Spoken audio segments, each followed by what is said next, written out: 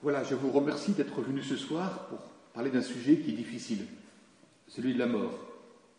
Nous avons intitulé ce sujet « La mort, on en parle » et j'ai envie de dire « chiche ». Pourquoi ? Parce que la mort, on n'en parle plus. Et pourtant, elle fait partie intégrante de notre vie. Il est quasiment impossible de traverser la vie sans rencontrer la mort. Et même si quelqu'un le faisait sans jamais y être confronté, il serait confronté à sa propre mort. Alors, par rapport à la mort, on a plusieurs possibilités.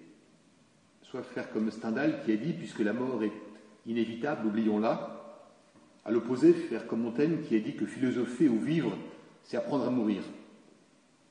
Nous allons peut-être nous situer au milieu et tenter de faire ce que La Rochefoucauld a dit qu'il était impossible de faire, c'est-à-dire de regarder la mort en face.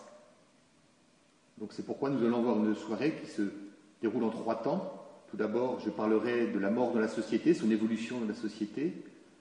Ensuite, Denis Blum, qui est interne en médecine générale et qui prépare sa thèse sur le sujet, nous parlera des besoins spirituels du patient en fin de vie. Et enfin, Florent Varac, qui est pasteur de cette église, nous parlera de la mort et après. La mort dans la société.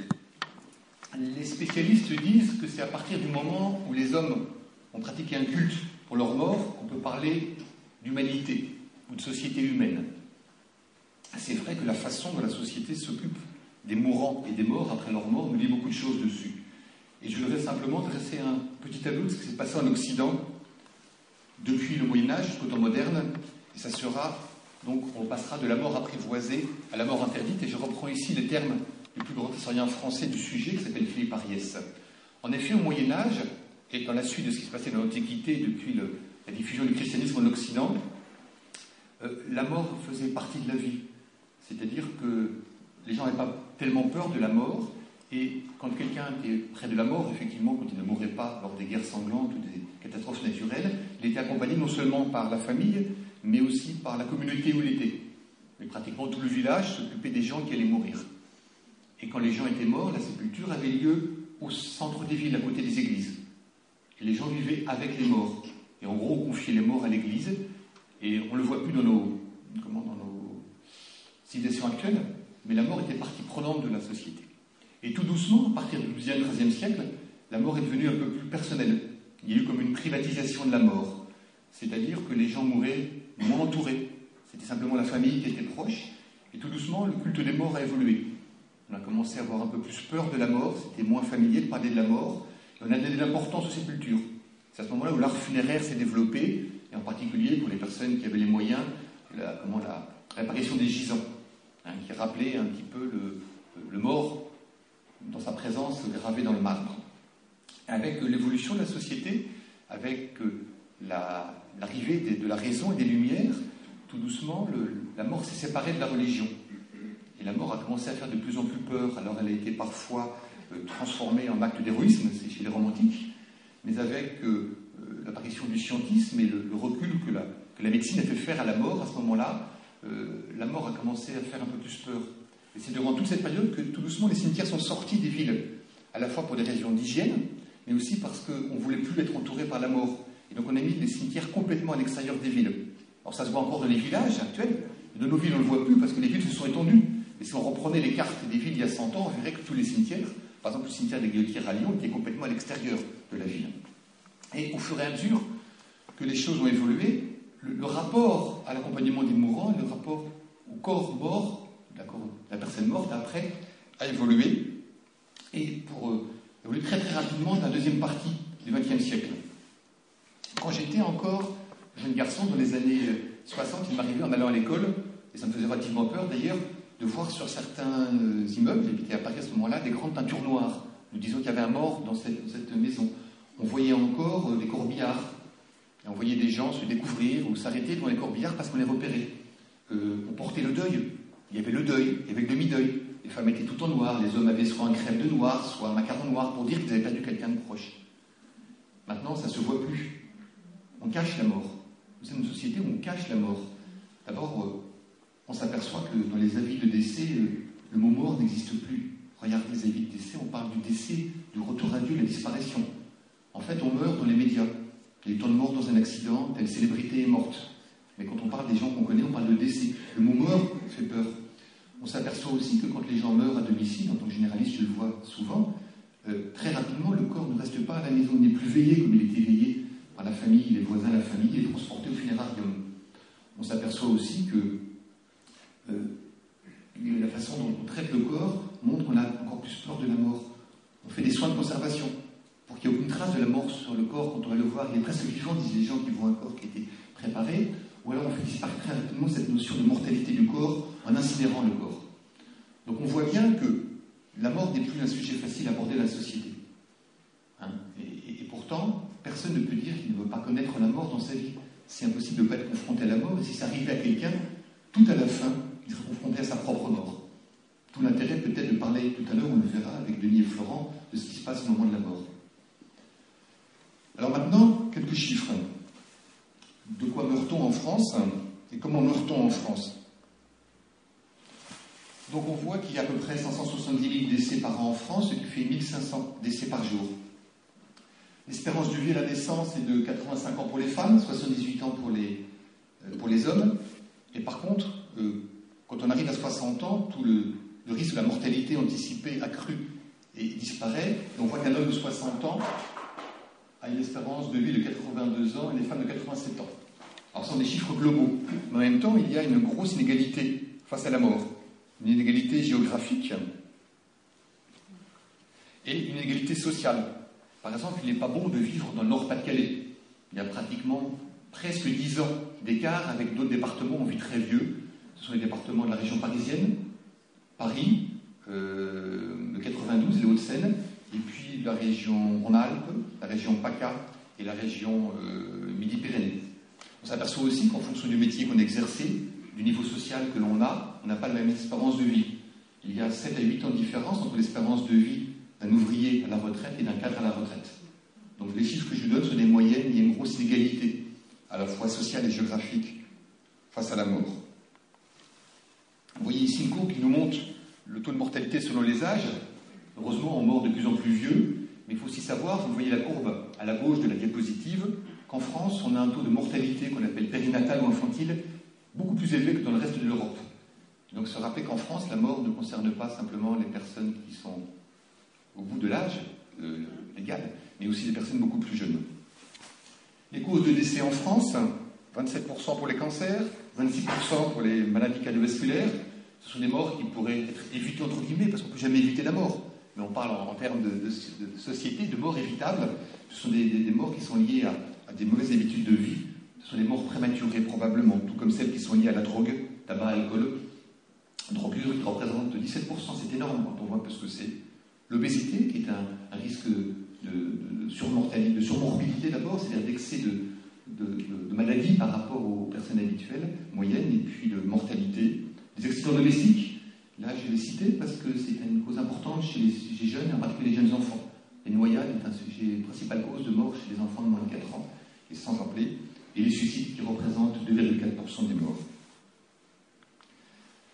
Les lieux de décès, vous voyez les chiffres, ils sont ici, 2012, 57% des morts sont venus à l'hôpital, 25% à domicile, 12% dans les zones de retraite, et ce chiffre augmente de plus en plus, et 6% dans d'autres lieux.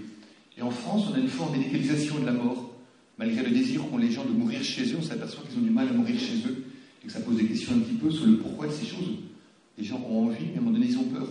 Est-ce que c'est la peur de la personne, la peur de l'entourage? C'est des sujets qu'on pourra aborder tout à l'heure. On s'aperçoit aussi, de façon surprenante, que les personnes mariées, veuves ou divorcées tendent à mourir plus souvent à l'hôpital que les célibataires qui meurent plus souvent à domicile et malheureusement qui souvent meurent seuls. On voit régulièrement des gens qui meurent complètement seuls, quand on découvre le corps de façon plus tardive. Avant de finir, je vous donnerai 2 définitions. La définition légale de la mort, parce qu'on parle de la mort, mais qu'est-ce que c'est la mort? Qu'est-ce que c'est la mort quand moi, médecin, comme mes confrères, je constate la mort? Il y a des éléments qui nous sont donnés ici dans le Code de la santé publique. La personne présente un arrêt cardio-respiratoire, et avec 3 autres éléments qui sont notés, c'est l'absence totale de conscience et d'activité motrice spontanée, une abolition de tous les réflexes du tronc cérébral. Le tronc cérébral, c'est la partie inférieure du cerveau, là où sont tous les automatismes respiratoires et cardiaques, une absence totale de ventilation spontanée. Si j'ai donné ces critères, c'est pour dire que le fait d'être enterré vivant, ça n'existe pas. Quand ça arrive, c'est vraiment exceptionnel de l'exception, on en parle dans les journaux, mais en France, ça n'existe plus, ça se voit encore dans certains pays étrangers, je rassure chacun, hein, on ne sera jamais enterré vivant, ou alors peut-être d'une façon qui nous dépasse. Et enfin, dernière notion que je voulais vous donner, c'est la notion de mort encéphalique, puisque ce sont des personnes qui présentent les critères de la mort, mais qui vivent de façon artificielle, avec un respirateur artificiel. Mais par contre, les critères de la mort sont réels. On sait que ces personnes ne vont pas pouvoir récupérer quoi que ce soit, et que si on coupe le respirateur, la mort va survenir.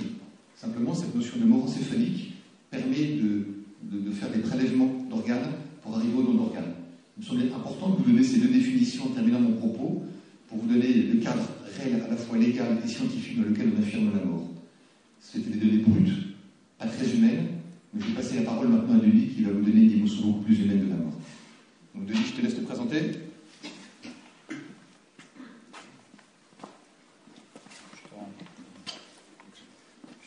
Moins moderne. Donc je m'appelle Denis Blum, donc je suis interne en médecine générale. Je suis en fin de cursus, je suis en dernière année. En ce moment, je suis en stage à l'unité de soins palliatifs à Grenoble. Donc je prépare une thèse sur l'accompagnement spirituel des patients en soins palliatifs.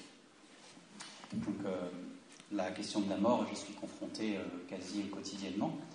Et comme l'a rappelé Vincent à l'instant, la mort faisait vraiment partie de la vie quotidienne. Elle était gérée dans le cercle familial et c'est de moins en moins le cas. Elle est de plus en plus médicalisée. On meurt de plus en plus à l'hôpital. La mort est de moins en moins visible. C'est presque un mot qui est difficile à utiliser dans une conversation. Si on utilise le mot mort, on passe un peu pour un rabat-joie, quoi. Il y a un bannissement même du terme de la mort. On peut faire parler de fin de vie, comme l'a rappelé Vincent. Et le problème de ne pas en parler, c'est ne pas y penser et ne pas s'y préparer. Le problème, c'est que le temps file et on a bien une certitude, c'est qu'un jour on connaîtra tous la mort physique. Et quand on arrive au terme de l'existence, ce que je peux constater dans l'unité de soins palliatifs où je travaille, il y a toute une série de questionnements qui sont suscités par l'approche de la mort. Comme si tous ces questionnements, on avait évité de se les poser, et d'un seul coup, ça devient un peu comme incandescent. Il y a comme un effet loupe à ce moment de l'existence quand la mort se rapproche. À ce moment-là, on ne peut plus échapper à tous ces questionnements. On est comme pris au piège et il faut bien y penser. Et ça peut être vraiment vécu comme une souffrance par les patients. Donc ce soir, on m'a demandé de parler de quels sont les besoins spirituels des patients au seuil de la mort. Alors, c'est peut-être utile de définir un peu ce que c'est spirituel, mais ce n'est pas évident. Donc je vais déjà définir ce que c'est que la dimension psychique, peut-être, la dimension psychologique. Alors la dimension psychologique, ce serait les phénomènes de la pensée, c'est-à-dire les mécanismes et les explications qu'on peut donner au comportement, aux émotions, à tout ce qui est du domaine de l'affect et qui est vraiment spécifique de la personne en fonction de son histoire personnelle. Et ce qui est du domaine plutôt spirituel, ce serait un espace en soi où l'homme s'interroge sur le sens de sa vie, sur sa présence au monde et sur l'éventualité d'une transcendance d'un Dieu. Quand la maladie surgit dans la vie d'une personne, ça crée une crise, ça crée un combat intérieur et toute une série de questionnements sur sa vie, ses choix, sur la maladie, pourquoi moi, pourquoi la souffrance, et après, qu'est-ce qu'il y a après la mort. Donc sans rentrer dans une liste exhaustive de besoins qu'on pourrait qualifier de spirituels, je vous propose 4 axes de lecture de besoins qu'on pourrait qualifier de spirituels qui sont vraiment très présents en fin de vie. Donc le premier qu'on peut identifier, c'est le besoin d'être et de rester sujet. Alors quand je dis sujet, c'est par opposition à objet, c'est-à-dire reconnaître que la personne est une personne. Avec la maladie, souvent le corps est atteint, le corps est défaillant, la personne est fatiguée, souffrante, vulnérable, fragile, elle est atteinte dans son corps, dans sa chair, qui peut avoir une apparence qui n'était pas celle qu'elle avait avant. Et il y a comme un phénomène de dépersonnalisation qui a comme une sorte de perte d'identité. La personne elle-même ne se reconnaît plus. J'avais le cas, il n'y a pas longtemps encore dans le service, d'une patiente qui avait beaucoup d'œdème, et donc elle avait un corps qu'elle ne reconnaissait plus. Elle ne voulait même pas se regarder quand il y avait des soins qui lui étaient prodigués. Presque elle fermait les yeux, quoi. Elle ne voulait pas voir ce corps qu'elle ne reconnaissait plus. Et ce sentiment de perte d'identité, il est d'autant plus présent à l'hôpital où on met facilement la personne X qui souffre de la pathologie Y dans la chambre 78. Et c'est comme une exclusion du monde des vivants d'être à l'hôpital. Et ça peut être vécu comme une vraie souffrance.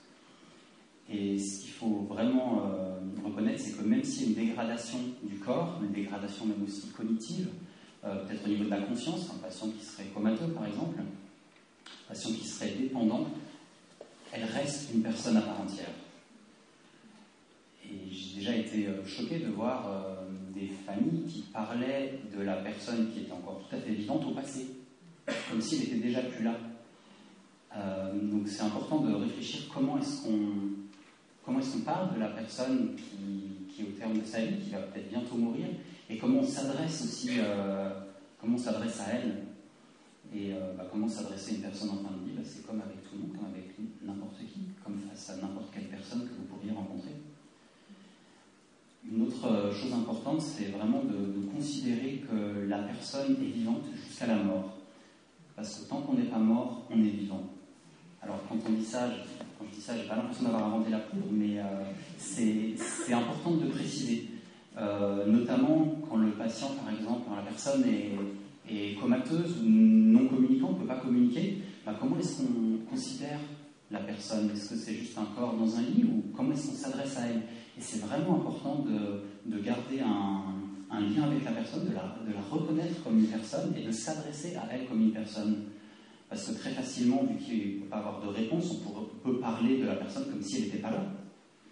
Et voilà, c'est vraiment important de considérer que c'est une personne jusqu'à ce qu'elle soit morte. Et parce que c'est finalement une reconnaissance de la dignité humaine.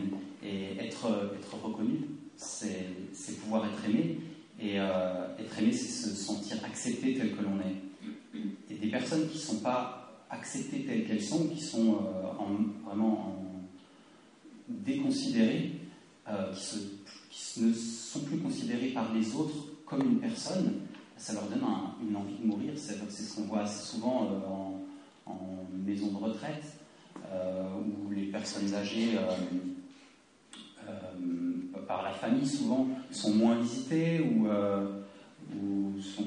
Voilà, enfin, souvent, le fait d'être moins considéré comme une personne, ça donne des personnes qui disent qu'ils ont envie de vomir, qui ne trouvent plus aucun goût à la vie. Et souvent, le patient qui est atteint d'une maladie grave, il a vraiment ce phénomène de dépersonnalisation, parce qu'il a le sentiment qu'on pense pour lui, qu'on sait mieux que lui ce dont il a besoin, et même qu'on prend les décisions à sa place. Et donc c'est vraiment important de lui reconnaître son autonomie et sa capacité de prendre des décisions et d'essayer du mieux qu'on peut de l'inclure dans les décisions qui sont prises le concernant. Ça veut dire aussi ne pas infantiliser la personne. Un deuxième besoin qu'on peut identifier, c'est le besoin d'élaborer une parole sur le sens de sa vie. Arriver au terme de l'existence, c'est souvent le moment un peu de faire le bilan, un peu comme après un voyage ou après une mission. On se retourne en arrière, on dit voilà, qu'est-ce que j'ai fait de ma vie?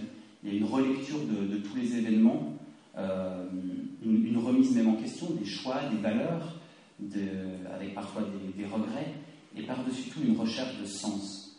Pendant toute notre vie, on peut être tenté de courir, de vouloir tout maîtriser, voire même de maîtriser le temps, mais le temps s'écoule, et quand on arrive au terme de l'existence, il y a un besoin de remise en cause de tout ce qui a été fait, de faire un peu le bilan, et de trouver du sens à tout ça. Pourquoi est-ce que j'ai tant travaillé? Est-ce que ça a du sens? Si oui, quel sens?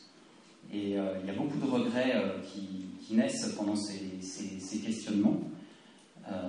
C'est aussi un moment où la personne réfléchit au sens de la maladie, pourquoi moi, au sens de la souffrance, quel sens à la vie, tout simplement.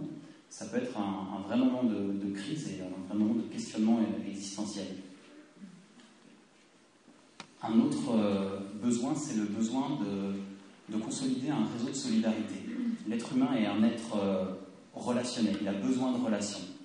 Et en fin de vie, il a encore plus besoin de relations. Il a besoin de consolider tous les liens qu'il a pu former pendant sa vie. Et parfois même, souvent même, il reconvoque des personnes qu'il n'avait pas vues depuis 10-15 ans. Voilà, il ne peut pas partir sans les avoir revues.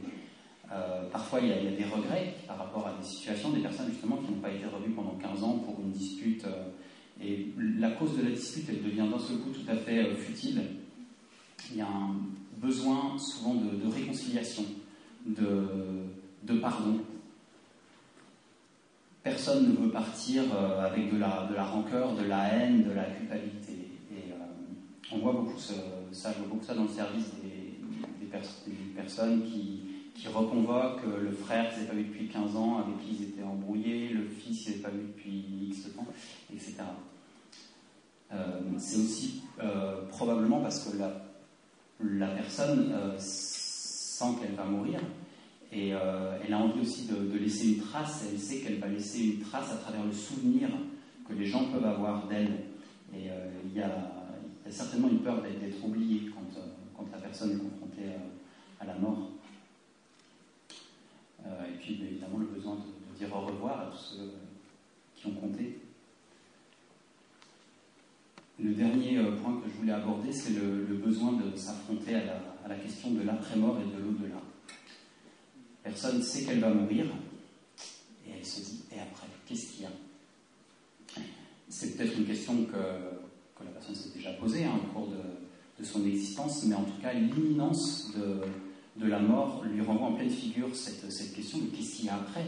Est-ce que c'est un grand vide? Qu'est-ce qu'il y a? Et ça peut être un vrai lieu de souffrance, d'angoisse.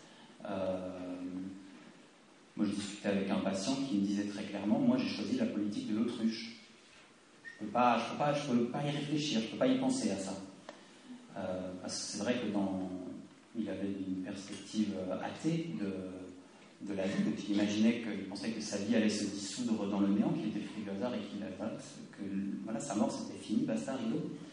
Et du coup, c'était forcément très angoissant et en fait, il ne pouvait tout simplement pas y penser. Et une autre perspective serait peut-être une perspective avec la foi, qui a l'espérance d'une vie éternelle auprès de Dieu pour ceux qui auraient placé leur confiance en lui. Et à ce moment-là, la mort est plus une fin, mais un passage. Et c'est un peu une transition avec ce que nous apportera, je pense, Florence sur les perspectives après la mort. Donc tous ces besoins-là qu'on vient de voir, je pense que vous avez noté que ce n'est pas des besoins qui sont spécifiques de la personne mourante. C'est finalement le besoin de toute personne vivante tout au long de sa vie. Mais il faut reconnaître qu'ils deviennent beaucoup plus brûlants arrivés au terme de l'existence. Et je pense qu'il n'y a pas besoin d'attendre, et que c'est souhaitable de ne pas attendre la fin de son existence pour se poser ces questions-là, notamment de réfléchir à l'après-mort. Pour finir, je voulais vous partager un outil qui peut-être est bien connu pour certains d'entre vous, pour comprendre ce que peut vivre une personne malade. Alors c'est plus au niveau psychologique, qu'est-ce qui se passe au niveau de la pensée, du comportement, qu'est-ce qui explique le comportement d'une personne à qui on annonce un diagnostic grave ou une fin prochaine. Et donc cet outil, c'est les 5 étapes de Kübler-Ross. Peut-être que la plupart d'entre vous connaissent déjà. Donc Kübler-Ross, qui était une psychiatre, une médecin américaine qui a beaucoup accompagné des patients en fin de vie Et elle a écrit un livre, vous avez la référence, les derniers instants de Dali. C'est pas tout récent, ça date de 1975, mais c'est toujours utile aujourd'hui. Elle a distingué 5 étapes par lesquelles passe une personne au terme de son existence. Donc, la première, c'est le déni. Quand la personne sent qu'elle va mourir, elle se dit c'est pas vrai, c'est trop dur, c'est pas possible. Parfois, elle va même aller demander un avis ailleurs, voir un autre médecin, dire c'est pas possible, je ne vais pas mourir. Quand on accompagne une personne qui présente vraiment un déni comme ça, il ne faut pas forcer les choses, il faut lui laisser le temps de cheminer et respecter ce mécanisme de défense qui est normal. Le deuxième, c'est la colère. Donc après la phase de sidération initiale, la personne du coup cherche des coupables. Elle accuse le médecin qui a mal vu, qui a mal fait son diagnostic. Elle accuse les autres, même Dieu éventuellement, cherche un coupable à cette situation. Et à ce moment-là, il faut aider la personne à extérioriser ses émotions, à ne pas les prendre personnellement. C'est pas, même si elle exprime de la colère vis-à-vis de ses proches, il faut que les proches ne le prennent pas personnellement. C'est vraiment un mécanisme de défense. La troisième étape, ce qui est décrit, c'est le marchandage, la négociation. La personne essaie de repousser l'échéance. Elle se dit ok, d'accord, mais pas avant que j'ai eu des arrière-petits-enfants, ou pas avant que le petit-fils ou le fils ait eu 2 ans. Voilà, il se fixe des barrières et il essaie de marchander. C'est aussi un moment où la personne fait face à ses désirs inaccomplis et du coup se dit bon d'accord, mais avant je voudrais avoir vu une aurore boréale. Et c'est important de réaliser ces désirs-là qui ne sont pas mauvais en soi. Voilà, réaliser les désirs, ça peut être un moyen de soutenir une personne qui est dans cette étape-là. Après, identifier donc la dépression. À ce moment-là, la personne elle est face à la réalité qui est face à l'inévitable. Il y a comme un isolement. Là, ça devient trop dur. Ça peut se manifester par même des symptômes physiques, le refus de manger, des troubles du sommeil. Là, c'est trop dur. C'est un moment de dépression. Et les psychologues, les psychiatres pensent que c'est en fait une préparation au détachement. Et c'est un moment où, en tant qu'accompagnant, il faut vraiment être présent par l'écoute, en manifestant vraiment de l'amour à la personne et en respectant le silence aussi. Souvent, la personne a besoin de silence, et respecter le silence, c'est vraiment important. Et enfin, la dernière étape, qui n'est pas forcément une étape obligatoire, tout le monde c'est plutôt rare d'ailleurs, en fait, que quelqu'un arrive à cette étape d'acceptation, où il se retrouve finalement dans un état de paix par rapport à la situation, par rapport à l'éventualité d'une mort prochaine ou un diagnostic grave. Et cette étape, en fait, c'est vraiment intéressant parce que c'est à peu près équivalent aux étapes auxquelles font face une personne endeuillée. Elle passe aussi par ces étapes-là, face à un moment, à la perte d'un être cher, passe aussi par ce moment de déni, de colère, de marchandage, de dépression, puis d'acceptation. Voilà, je vais laisser la place à Florent. Merci.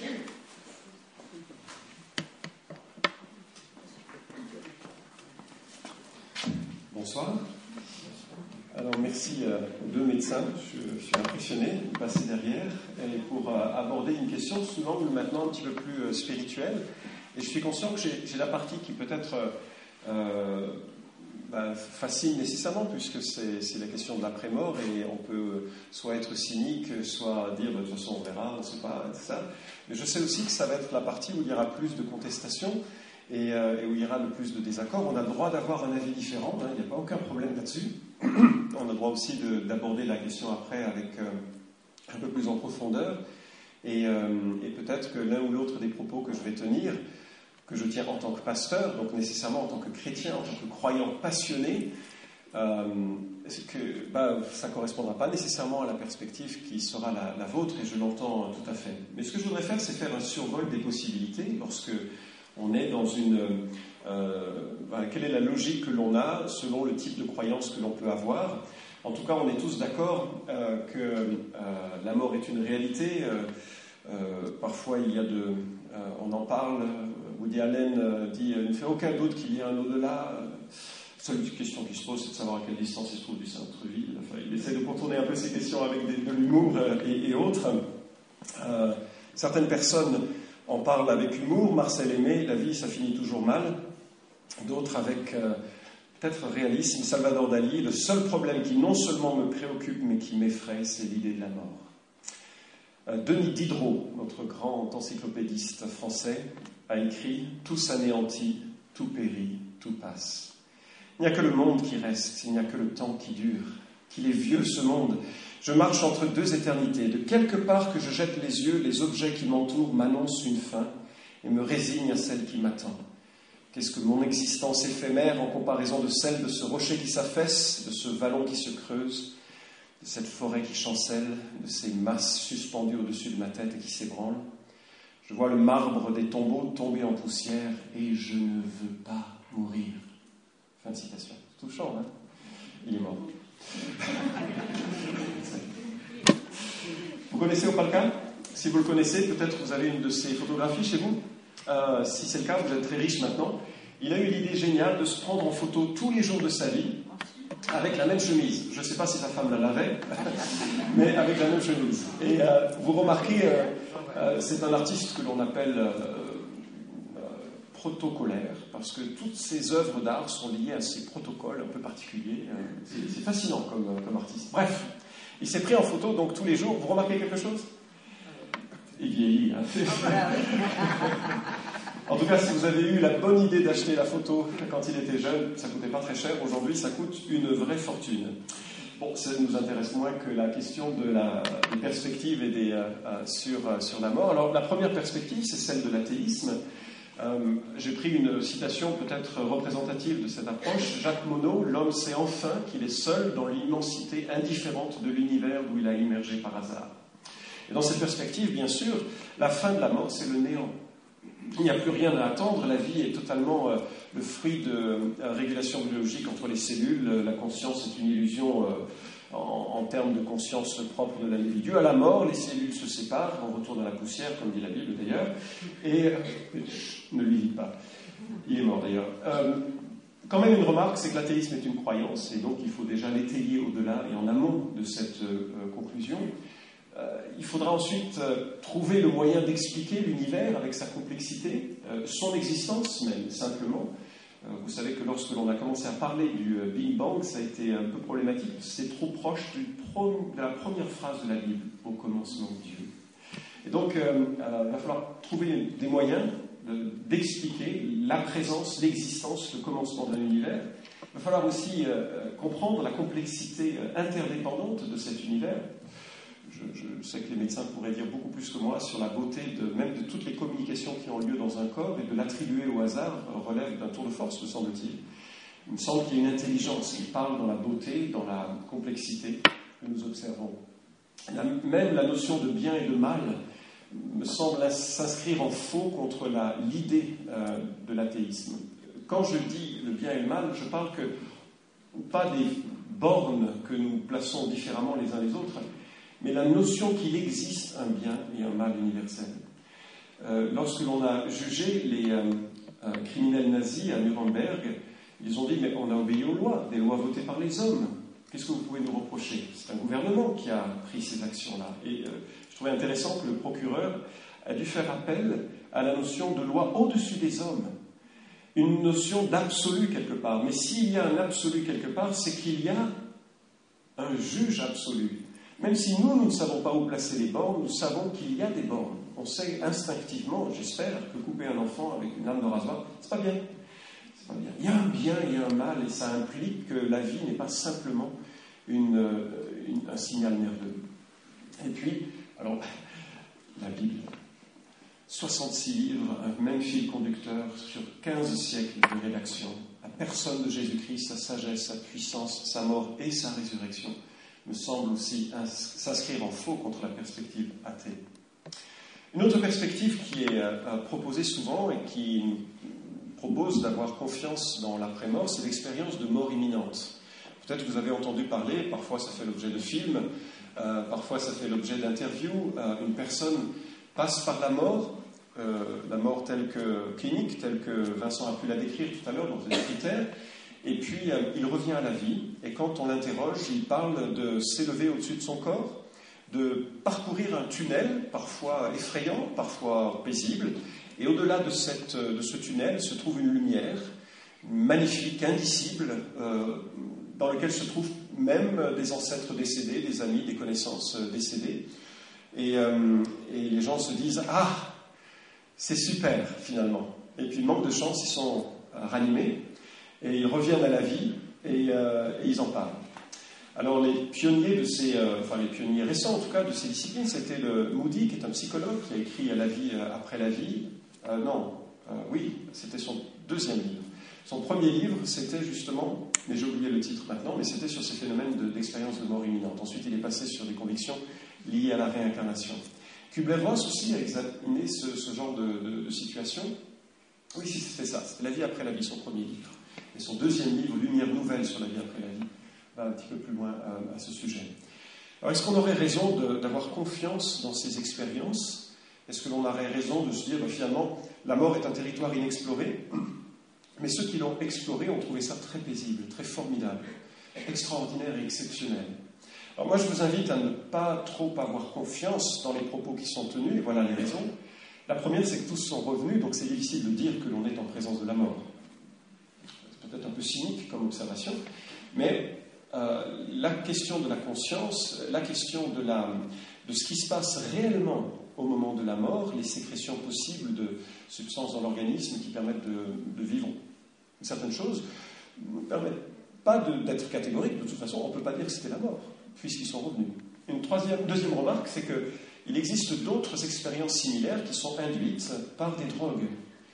Ceux qui consomment du LSD, je vous le recommande absolument pas, peuvent passer par des expériences similaires de décorporation, c'est ce qu'on le décrit ainsi, de décorporation, d'absorption de ce tunnel et de lumière au-delà, de vision de monstres, de démons, enfin c'est ce qui nous est rapporté, je ne parle pas d'expérience là.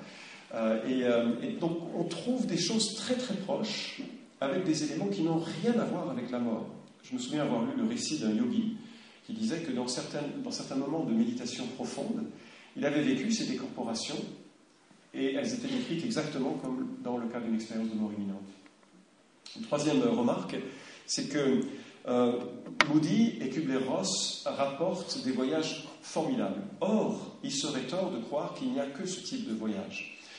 J'ai lu le livre maintenant assez ancien du docteur Rawlings, qui était un cardiologue, et un cardiologue ni croyant ni athée, bien au contraire.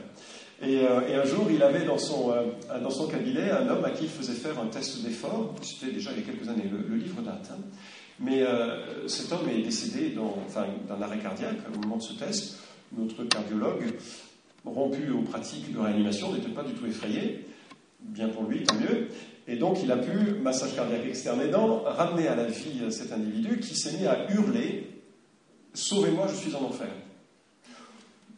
Pas très inquiet parce que voilà, ça fait partie des situations un peu troublées que l'on peut rencontrer quand on a des patients qui sont en souffrance, ils continuent, parce que tout de suite après, il est retombé dans un état d'arrêt cardiaque, je ne sais pas comment le qualifier. Voilà, merci, je vérifie mon vocabulaire.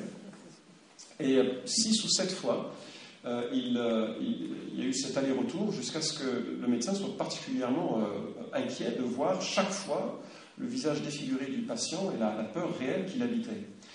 Et là, ça l'a interpellé, il a pu stabiliser le patient, le faire conduire à l'hôpital, et il a profité d'avoir un après-midi libre pour aller voir son patient. Et devinez ce qu'il a posé comme question. Enfin, j'espère que vous auriez eu la même curiosité, n'est-ce pas ? Alors, le plus prudemment qu'il soit, il lui a dit, écoutez, comment... si ça ne vous en est pas, quand je vous ai ranimé, vous disiez, vous avez des souvenirs, vous disiez que vous étiez en enfer, et le patient a répondu, oh non, c'était formidable. Je suis monté au-dessus de mon corps, je suis passé par un tunnel, j'ai vu ma grand-mère. Enfin, je raccourcis, c'est un livre, Au-delà des portes de la mort, c'est des éditions Pygmalion, je crois, qui ont publié cet ouvrage. Et ce qui l'a choqué, c'est la différence énorme entre le récit quelques jours plus tard et le récit immédiat qu'il avait recueilli. Donc, en tant que cardiologue, il a pris la coutume d'interroger les gens qu'il ramenait à la vie. Apparemment, ça se fréquente quand on a ce métier, je ne sais pas. De rapporter ce qu'ils avaient vu. Et il s'est rendu compte qu'il y a il y a autant de voyages positifs que de voyages négatifs. Ce qui a altéré sa conclusion de l'expérience, que je ne partage pas, je ne crois pas à sa conclusion à lui, mais qui montre qu'il ne faudrait pas prendre pour argent comptant les récits qui nous sont rapportés par Moody et Kubler-Ross, qui ont souvent interrogé les patients des jours, des semaines, des mois, des années parfois, après l'événement. La conclusion de Rawlings, c'est de dire que quand l'expérience est négative, elle est si terrifiante qu'elle est invivable et que l'inconscient la masque par une autre réalité. Et spiritualité orientale, que je connais un peu parce que c'est comme ça que j'ai grandi. Mes parents étaient très absorbés dans les spiritualités à la sauce occidentale, qu'on appelle le Nouvel Âge. Donc j'étais abreuvé de réincarnation. Et finalement, la mort, pour moi, n'était pas une source de traumatisme, parce que je me disais, de toute façon, on reviendra. Et si vous connaissez un peu ce mode d'opération, la réincarnation est conduite par une loi qui s'appelle la loi du karma. Et cette loi est une forme de rétribution et de récompense des individus d'une vie sur l'autre. Donc dans la perspective de la réincarnation, lorsque vous mourrez, vous vous réincarnez immédiatement si vous êtes un druze, 144 ans si vous êtes un théosophe, entre 1000 et 1400 ans si vous êtes... 144 ans si vous êtes rosicrucien, entre 1000 et 1400 ans si vous êtes théosophe, et il y a encore plein d'autres scénarios possibles. Vous faites un périple et vous vous réincarnez, et là vous vous réincarnez dans un contexte de vie plus ou moins favorable en fonction du bien que vous avez fait ou du mal que vous avez fait. Je donne une illustration assez personnelle. Quand mon épouse est enceinte, elle est très malade. Elle vomit tout ce qu'elle avale, au point qu'il faut l'hospitaliser à domicile avec perfusion pour que quand même elle puisse avoir de quoi s'alimenter. Et quand au troisième enfant, il fallait quand même que je travaille, même si je suis pasteur et que je travaille que le dimanche, il fallait quand même que j'assure. Et donc mes parents ont gentiment proposé de nous accueillir avec les 2 autres enfants pour le temps de la grossesse. Et donc un soir, je rentre et je vois ma femme charmante, les perfs dans les veines. En plus, elle avait un syndrome de crachat, je ne sais pas comment, il y avait des sauts partout. Enfin, c'était vomi, bon appétit. Hein. Et puis, elle me dit, mais Florent, tu ne vas pas croire ce qui s'est passé. Et je commençais déjà à m'inquiéter. Il dit, ton père est rentré. Je me suis dit, ouf, c'est mal parti. Il est rentré dans la chambre et il s'est assis, plein de compassion. Il m'a regardé dans ma misère et il m'a dit, mais dis donc, qu'est-ce que tu as dû faire du mal dans une vie précédente pour souffrir autant? Heureusement qu'elle était trop faible, il y aurait eu un meurtre. Ou pire, un saut de vomi. Bref. Mais c'est vraiment l'idée. Enfin, n'empêche, au-delà de c'est une situation réelle, hein, je n'y peux rien, c'est comme ça que ça s'est produit. Mais l'idée est quand même terrible parce que vous êtes devant quelqu'un qui souffre et donc qui est responsable de sa souffrance. Et c'est une des raisons qui fait qu'il doit y avoir un grand immobilisme. Vous n'allez pas aider les intouchables parce que s'ils le sont, c'est qu'ils doivent purger un karma négatif. Et qu'il y a quelque chose d'assez terrible vis-à-vis de cette approche qui nécessite que le mal se reproduise. Quelqu'un qui a commis un meurtre, il doit le connaître dans une vie supérieure, suivante. Et il y a plein d'éléments qui me permettent d'imaginer que c'est un système qui n'a pas vraiment de preuves, en tout cas, notamment par la croissance des populations, la croissance du mal, et surtout l'absence de preuves. Si la question vous intéresse, on pourra aller dans ce sentier, c'est pas encore trop d'actualité. Mais je crois que la réincarnation n'explique pas ou ne permet pas d'espérer au-delà de la mort. C'est ma conviction, bien sûr. Les religions monothéistes ont une approche assez homogène. Elles disent toutes que c'est donnant-donnant. Elles disent toutes qu'après la mort, il y a 2 éternités possibles. Avec Dieu, sans Dieu. Simplifions, paradis, enfer. D'accord ? Et elles disent toutes qu'il y a une sorte de balance qui se fait. Et donc, en fonction du bien, vous allez à droite. En fonction du mal, vous allez à gauche, vous pouvez inverser, à gauche-droite. Hein, d'accord ? Et la grande idée, c'est un système de compensation. Je trouve ça terrible. Et je trouve ça en plus inadapté et totalement contraire à l'Écriture. D'abord, ce serait très injuste à cause des situations différentes que nous pouvons vivre. Enfin, je veux dire, moi j'ai grandi dans une famille unie, BCBG un max, sympathique. Moi j'aurais plus de chance qu'un gamin qui a grandi dans les ghettos. Ce serait injuste, vous ne trouvez pas? Moi je rencontre des personnes, parfois une sorte de prison ou autre, quand on parle de leur vie, je me dis, ils sont bien par rapport à ce que moi j'aurais été. Et puis ça devient un devoir infernal. On est toujours sur l'angle de la culpabilité à compenser, toujours faire un truc de bien au cas où, toujours à s'inquiéter, est-ce qu'on a fait suffisamment? C'est invivable. Et puis, on pose la question morale, est-ce que le bien est méritoire ou est-ce qu'il est normal? Est-ce qu'il mérite une médaille ou est-ce que c'est simplement quelque chose qui devrait habiter l'être humain? Et là, je dois dire, j'ai été bluffé par la perspective du christianisme biblique. Et quand je parle de christianisme biblique, soyons clairs, je ne parle pas de cette Église, d'accord, mais je parle de ce que la Bible dit.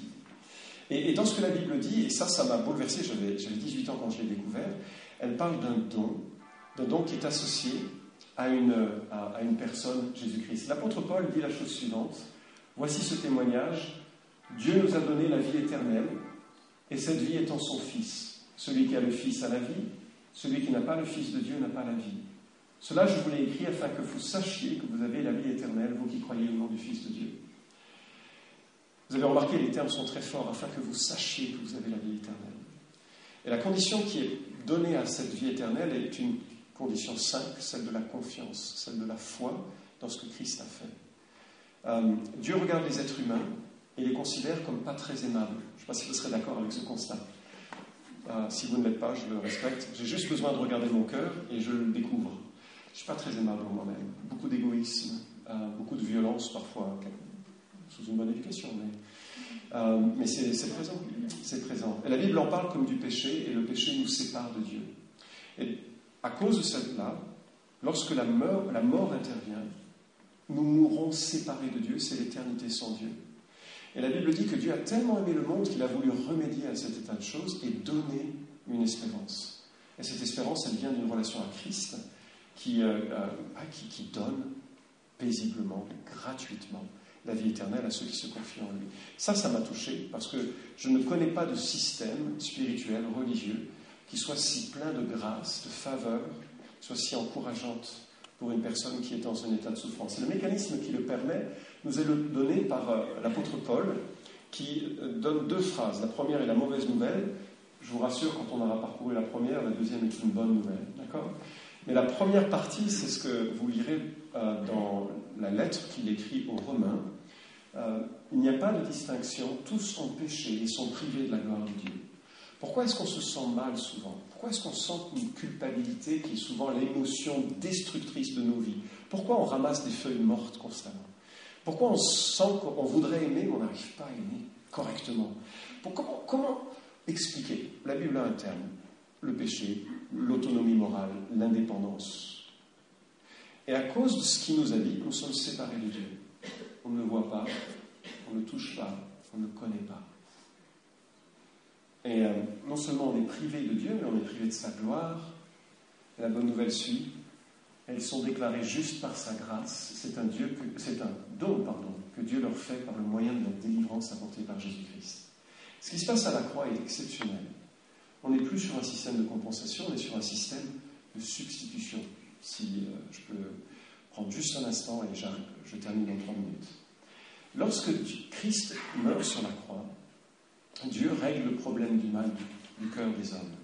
Lorsque Christ meurt sur la croix, Dieu le Père réalise le jugement nécessaire pour tout ce qui est de la culpabilité, sauf qu'il le porte lui-même. Il place cette culpabilité sur Christ, la culpabilité des hommes, et Christ paye le poids de nos fautes par sa mort.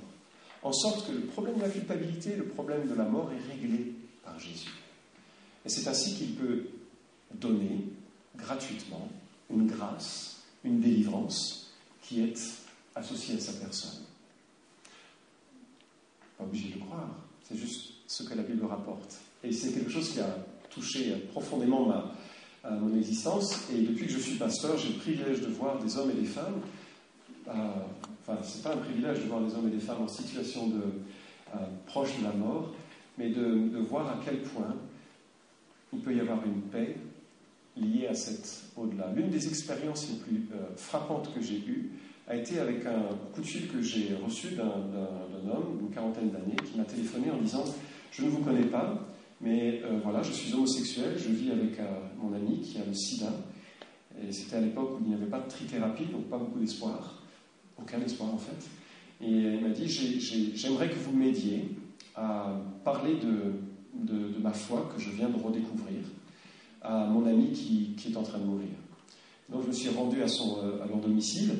Et si vous vous souvenez du sida à l'époque, c'était très visible sur le corps, c'était très marquant et violent comme schéma. Et c'était bouleversant de voir un homme qui il passait par toutes les étapes que vous avez évoquées, et toute l'interrogation sur le sens, sur l'après-mort, et qui a découvert la grâce, qui a découvert que Dieu pouvait donner une vie éternelle, et qui a vécu un contraste sidérant entre l'affaissement de son corps et puis la vie intérieure qui devenait joyeuse jusqu'à son coma, où j'étais, je crois, le dernier à le voir, où j'étais le dernier qui m'ait vu alors qu'il sombrait dans le coma et partait. On s'est salué du style « dis bonjour à Jésus de ma part ». Enfin, c'était vraiment touchant. Bref, vous connaissez cette photo ? Rodin. C'est quoi le nom de la statue ? Penseur, hein ? Pendant des années, je me suis demandé à quoi il pensait. J'ai oublié mes chaussettes. Pas que les chaussettes d'ailleurs.